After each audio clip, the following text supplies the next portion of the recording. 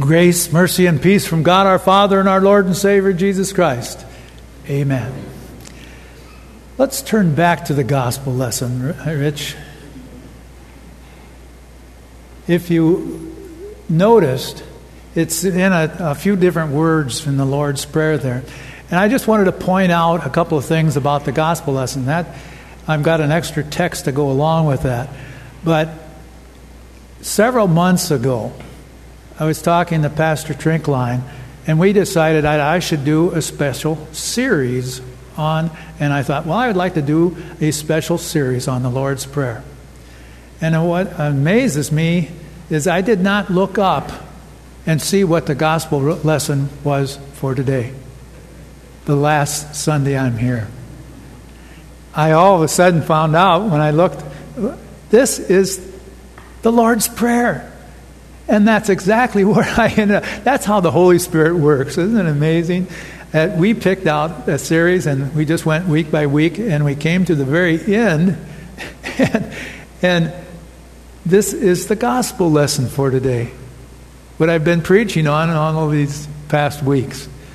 And I think that's just a good example how God's timing is beyond my understanding. Now, why did I pick that? Months ago, to have last day in with the Lord's Prayer. But it did, and it does.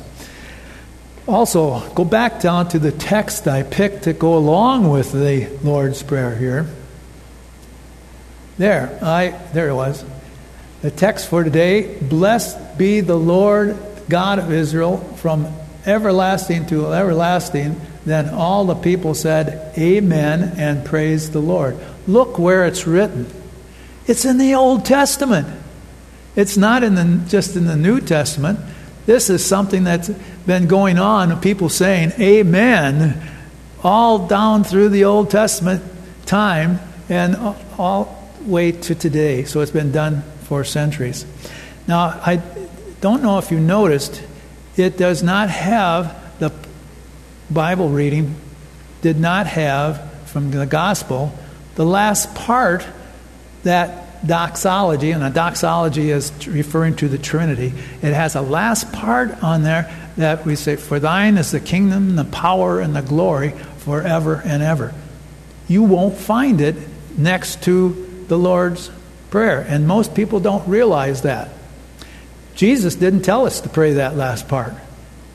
That has been added. And let me just share a couple of reasons why people down through the years have added that. For thine is the kingdom, the power, and the glory forever and ever. Amen. And by the way, if you have a Catholic background or have attended a Catholic church, when they say the Lord's Prayer, they do not say that. For thine is the kingdom, power, and the glory. Usually they do not include. They do include the Amen, but they don't include that last doxology or last part, that conclusion. Now, turn to the next one. This is what Luther is saying now in the Catechism for the conclusion. For thine is the kingdom, power, and the glory forever and ever. Amen. What does this mean? And Luther says, this means that I should be certain that these petitions are pleasing to our Father in heaven. The petitions, all the ones we just got through going through the last few weeks, okay, and are heard by Him, for He Himself has commanded us to pray Him in this way, and has promised to hear us. And then Luther continues to say, Amen, amen, which means, yes, yes, it shall be so. Now that's Luther's explanation of that little section. So how do we know then that in these petitions, which we are praying for help, in all of the petitions, the seven, after the introduction of Our Father, we're saying, help, help, help, help, help us in this particular way in those seven petitions. And we are shouting now at the end, for thine is the kingdom. and the power and the glory forever and ever. Do you see that emphasis? And now, why did they do that? Why was that added by the early church? Well, it came about because it had been done by the Jewish faith down through the years again. And what had happened, and then this comes, they used to say it after all the prayers of the in the synagogues and so forth that the Jews went through. So they were normally using that at the end of prayers as part of their worship. They would just end a prayer and they say, "For thine is the kingdom and the power and the glory forever and ever." So it wasn't unusual. And so that was kept by the early church as after they prayed.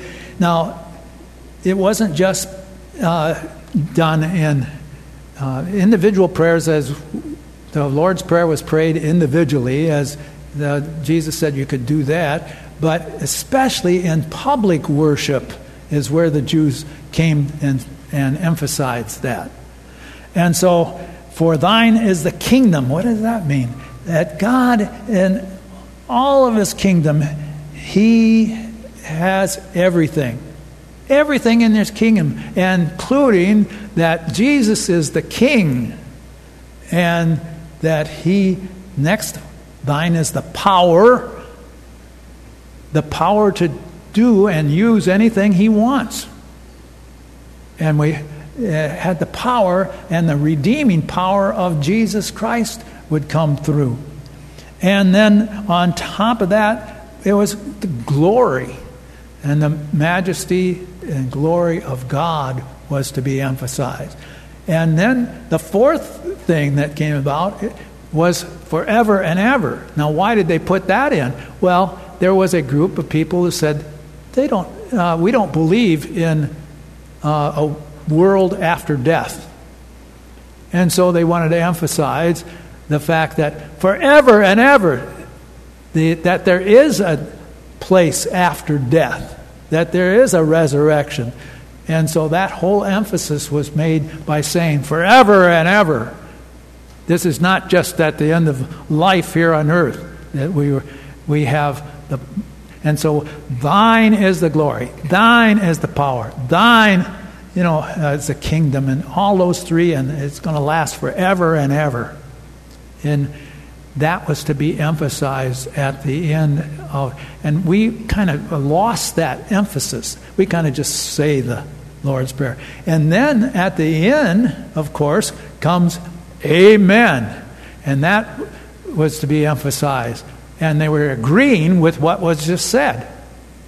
And that even carried over to other things in the services. And people would say Amen in the middle of a sermon, as you've seen done in some churches today. And what they were saying is, I can't preach, I can't teach, but I can agree with it. And so, amen, brother. Amen. And that's how the lay people participated in the worship then. So there should be joy and enthusiasm as I lead in a prayer, and you are supposed to say amen. Well, say amen and really believe it, that God is going to have that to become true. And so that whole emphasis of that conclusion to it. Now, God answers prayer. And in one of the first services I was here, I preached on John 15. And John 15, it said, abide, abide. Remember or I used the word remain. This means the same.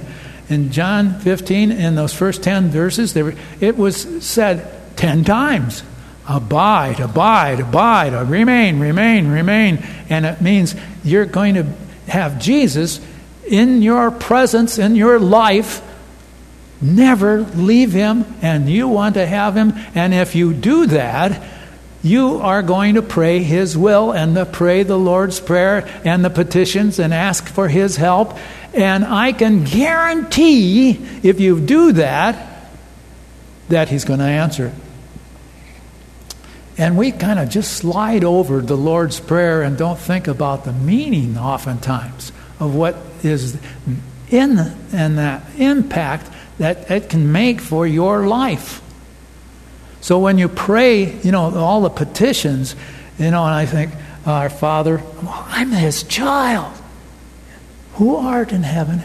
He's present right here with me, beside me. Heaven is being with God. I'm going to heaven. Our Father who art in heaven, hallowed be thy name. I have to keep His name holy. And I want Him to help me to keep that holiness. And so we go all the way through the petition and asking for help in our trespasses and our daily needs. And, just all of them have a special meaning. And when we do repeat it so often, it doesn't make much, to our lives anymore. But what we want is for you to pray it sincerely. And I wish sometimes we wouldn't pray it so fast.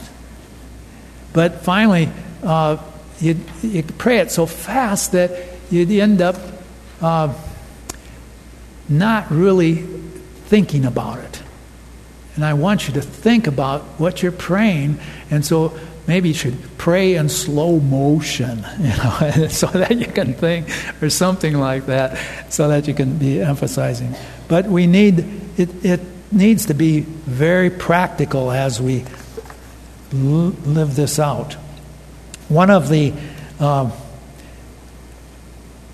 emphasis that I, as a vacancy pastor, wanted to have is that you don't follow the pastor, but you follow and become a follower of Jesus Christ, as we talked about all the things that we've talked about in each and every sermon that we have had. Francis of Assisi says, preach the gospel at all times, and when necessary, preach it in words. So there's two things there. It's a matter of being a Christian, not just doing, but being in your whole life. And that's what I wanted you to see in Alice and myself, that we are being the skin of Jesus. And that's who I want you to be also.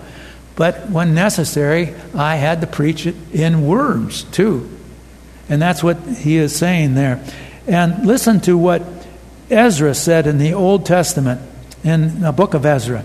It says, Ezra had set his heart to study the law of the Lord and to do it, and to teach his statutes and rules in Israel. Now, I don't know if you caught the order of things in that I just said. Let me repeat it again. Ezra had set his heart to study the law of the Lord. The first thing he did was study the Word. That's the order of things. So the first thing he did was try to know God's Word the best he could. The second thing it says here, and to do it. He was to live it out in his life. He didn't try to teach it. He thought, well, I got to know His Word, and then I got to live His Word. And then it said, and to teach His statutes and rules in Israel. Again, catch the order in which those things happen. He was first studying, then he tried to live it out, and then he tried to teach it to other people. That's when the Word becomes powerful, if you can live the Word. And too often, people who are trying to teach have skipped the living of it. They go from, boy, I have lots of knowledge, I got to teach it. But first, to get the experience. And I think that's one thing that has helped us I'm glad I got to be this age, because I am now able to say, I live the Word. And then I started teaching it. And that's so important for you to understand. Know God's Word, live God's Word, and then you can pass on your legacy to the next generation. And we don't understand the value of older people. And sometimes young people ask questions of your older generation and sit at the feet and learn from their experiences. And that's the one thing that God has given Alice and myself. And I tried to share those experiences so that you could learn from them as best as we could share them. As you know, one of the emphasis that I made, and I've already said it, is that emphasis of prayer. We did everything possible to teach you about prayer while we were here. The last 9 weeks or so we did, but also in our Bible classes that we spent a lot of time teaching about prayer. And again, I don't think that the greatest prayer warrior still understands the power of prayer. It is overwhelming to me that God has opened the gift of prayer to us. The problem with many Christians, I think, is that they don't unwrap their gift and apply it to their lives. You know, we all have the gift of Him giving. You can pray to me. You can ask me. You can talk to me. You can, that personal connection. And we don't do it. Now, I'm guilty of these things myself. I'm not just pointing fingers. I'm not trying to make you guilty. I want you to see the possibilities that He guarantees if you pray within His will, He is going to answer it. He promises that over and over. Ask and seek and knock. And He's going to be there to answer your prayers if it's within the boundaries of Scripture. That's so important that you can't pray for something that He wouldn't want to happen. So, prayer fits everything in your life, every emotion. So before you panic, pray. Before you cry, pray. Before whatever situation it is, you start with prayer. God is the solution. Now, after you have prayed, you have lots of options. I mean, you do want to go to the doctor if you're sick. But before you go to the doctor, pray. And God will bless the doctor. And I'm just saying, I'm emphasizing that communication, that conversation that goes on. But one of the problems is we don't turn around and listen. We just ask for our needs. But there's also adoration and thanksgiving and confession that goes along with prayers. So we pray. And on top of that, you don't just pray, again, for your own needs. You pray for the world. You pray for other co-workers. You pray for your family. And specifically. And that's what I was trying to get across. And all of these conversations that we have with God, we want very much to have an opportunity to apply the prayer that He wants you to apply in your life. With that, we ask very much that you remember a couple of things. One is that I tried to preach during the last weeks the law and the gospel. And when I say that, I'm talking about repentance. Repent, repent, repent. That's the law that I wanted to get across. The gospel is that we want to have faith in Jesus Christ, our Lord and Savior. That's the joy and the hope that we have, and we look forward to that. And we're sad that we're leaving. There's a sadness when you develop a relationship and then say, well, it's come to an end. And so we have a sadness, my wife and I. But on the other hand, I know that you're in good hands. And when I say that, I'm talking about God's hands. Now, He's going to work through Pastor Trinkline, who's going to preach the next few weeks. And then He's going to work through Pastor Carl Hansen as he takes on the duties and responsibilities of this congregation. You are in good hands. And they will, too, also preach the law and the gospel.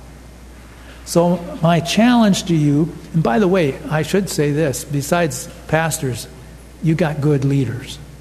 And I'm thankful for their lifting up my arms as leaders of the congregation. And, Joel and Kathy, and I can mention all the ones down the line. And Rich, I was always happy to see Rich every Sunday morning to be here. Do you realize that he hasn't missed a service for 10 years? I don't think you understand. And I was just so pleased. So when I saw him, I knew everything was going to go okay with the PowerPoint and so forth. And what a joy it is. So you're in, and I could mention other people too, and I don't want to skip anybody, but each one of you I can go around the room and I can say, okay, you've done this and you've prayed for me, and I didn't get to know you personally as much as I would like, but what a joy it is that we can walk away and say this congregation, it has some good leaders and good people, and we want it to continue. My suggestion, on the other hand, is to take ownership now. Take ownership of this congregation.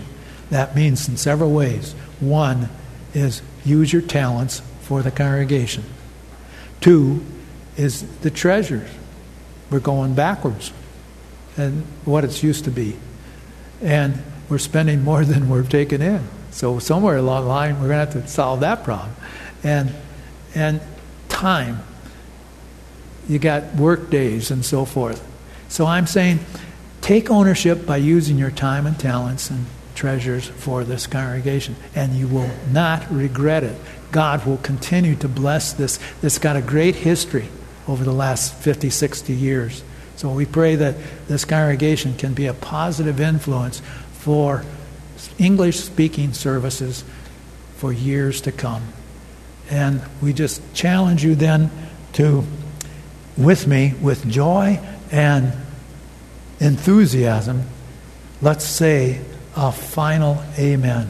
One, all together, amen. All right. We rise.